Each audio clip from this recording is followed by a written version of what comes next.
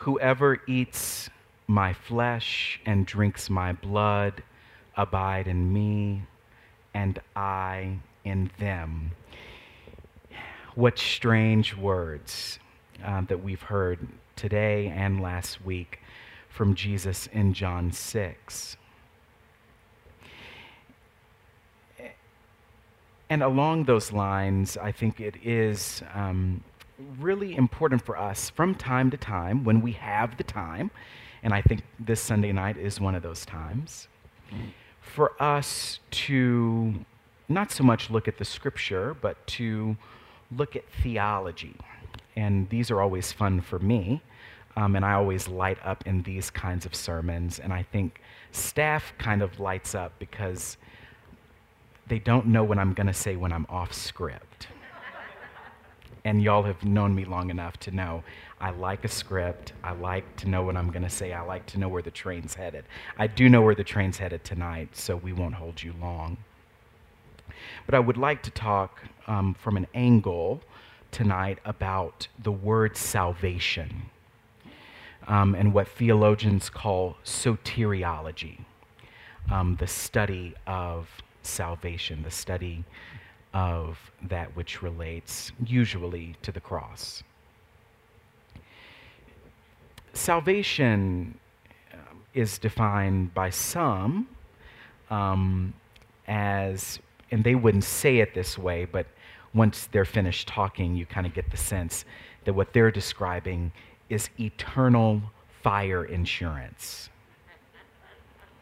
Eternal fire insurance, that Jesus comes to earth, dies on the cross, a death that we deserve to die, so that we wouldn't have to die it, and then that saves us from hell. I know that's an oversimplification and probably does not do justice to those who believe in such a way, but for the purposes of this sermon, we'll call that kind of articulation eternal fire insurance. Along that spectrum tends to be those who have the idea that in many ways, to keep eternal fire insurance, I have to cultivate as an individual this relationship with Jesus Christ. And it's very important that I believe in Jesus Christ so that I can be saved from eternal fire in hell. You don't have to nod your head if you're one of those people. That is okay. We accept you. That is fine. What I said this morning is what I'll say this evening. Those metaphors are actually okay to some extent. They are okay as long as they're not the only metaphor. As long as they're not the only metaphor. And it is important for us to remember that they are just that. They are metaphors, not the real truth, if you will, itself. So I'm setting that up for us to dive in very closely into what Jesus says at the very beginning of the gospel.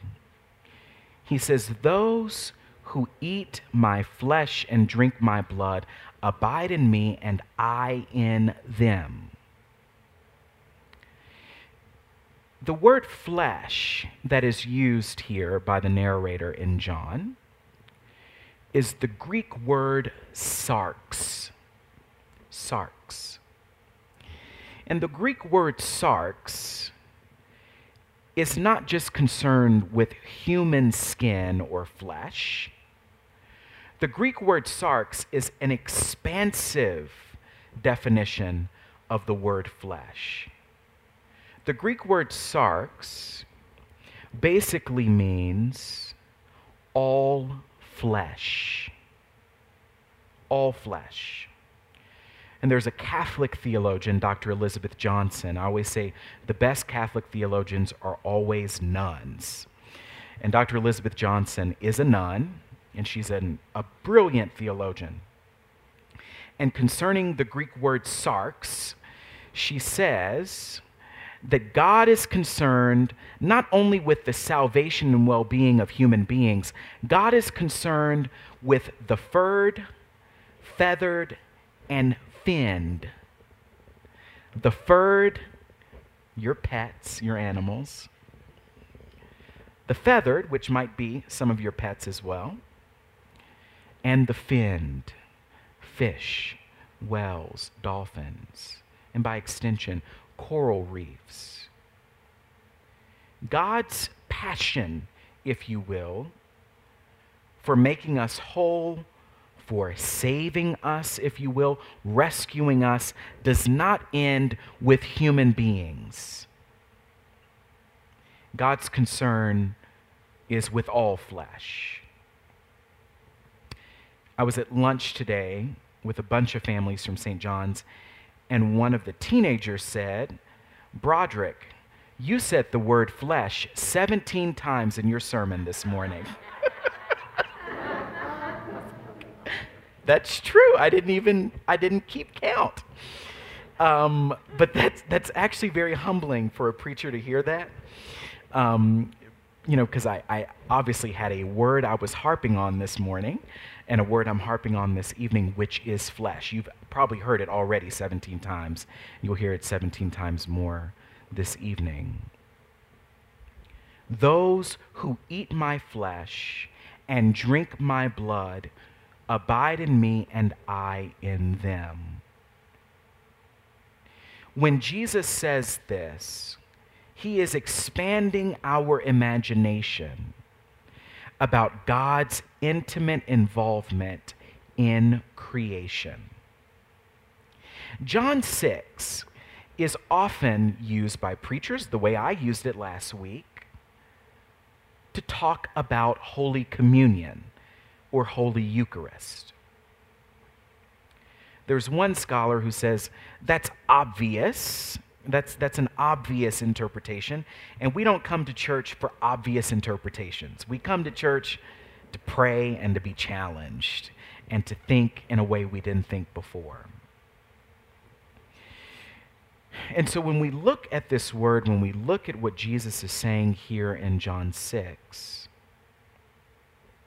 it's important for us to know that Jesus is actually using a metaphor for his death. He says, "I am the living bread which comes down from heaven for the life of the world. The bread that I give is my flesh." Is my flesh. That Greek word there for flesh is the same word used in John 1, which scholars call the prologue of John. And we hear it every Christmas Eve. "And the Word became flesh and lived among us." If you grew up on the King James Version, it says, "and dwelt among us." And the Word became flesh. It does not say, and y'all know I'm not a fundamentalist. I'm not one of these people that takes the Bible literally, but it's fun sometimes to take the Bible literally. So the Bible does not say that Jesus became human. It says the Word became flesh and dwelt among us. Flesh, the stuff of which we are all made, and all creation is made. And when we talk about the incarnation, the Word becoming flesh, we often limit it, and sometimes Christianity can be at its most impoverished when we limit it to human beings.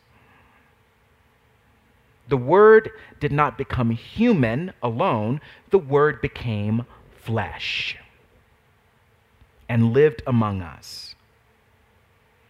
And we beheld him as a Father's only Son, full of grace and truth. "Those who eat my flesh and drink my blood abide in me, and I in them." Broderick, where are you going with this? That's a fair question. plane is landing. And I hope it lands here. We have walked outside of our homes or looked through the window and we've seen smoke, smoke, smoke for weeks. Walking to church, we see smoke too. It's a different kind of smoke. And the smoke we've seen in this state has drifted to us from California.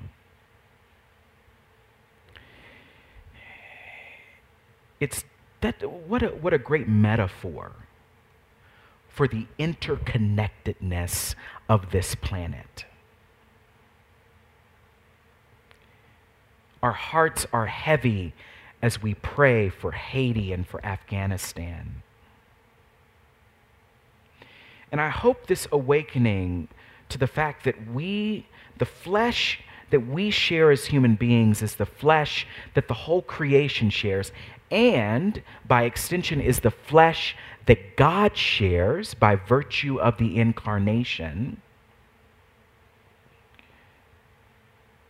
And if we are to take on that posture of awakening and being conscious to the fact that we are all connected, that makes us more curious people. Because when we are met by a creature or a living being, we don't seek to conquer it. We seek to be curious about it. And how much different our history would have been had people come to this continent and been curious instead of conquered. What an interesting question. This posture makes us more curious, hopefully, and more compassionate. Because we look at Haiti, we look at Afghanistan, we look at the deterioration of our coral reefs, we look at these wildfires that are devastating to communities and ecosystems. We look at them, we gaze at them, we behold them, and we see their flesh is our flesh. The flesh of the coral reef and the hermit crab is my flesh. And in Christ, that flesh is God's flesh too. When we discuss the incarnation in church, we often say, and I often say, that God's suffering when Jesus and the Word become human is our suffering. And I think this reading of John today and this reading of the word flesh expands our imagination to say that our planet's suffering is God's suffering. God suffers with us on the cross. God, I always say, Jesus, when he stubs his toe in the middle of the night, getting ready to get some water and cusses, that is God suffering with us in Christ in an incarnate way. And when our reefs are deteriorating, when our forests are on fire, when we're enduring a pandemic that probably jumped species, we're having this awakening. My goodness, aren't we connected? What I do is not isolated. None of us are isolated in ways that we would like to think we are. And that's just a meditation for us to chew on, to think about, to pray about.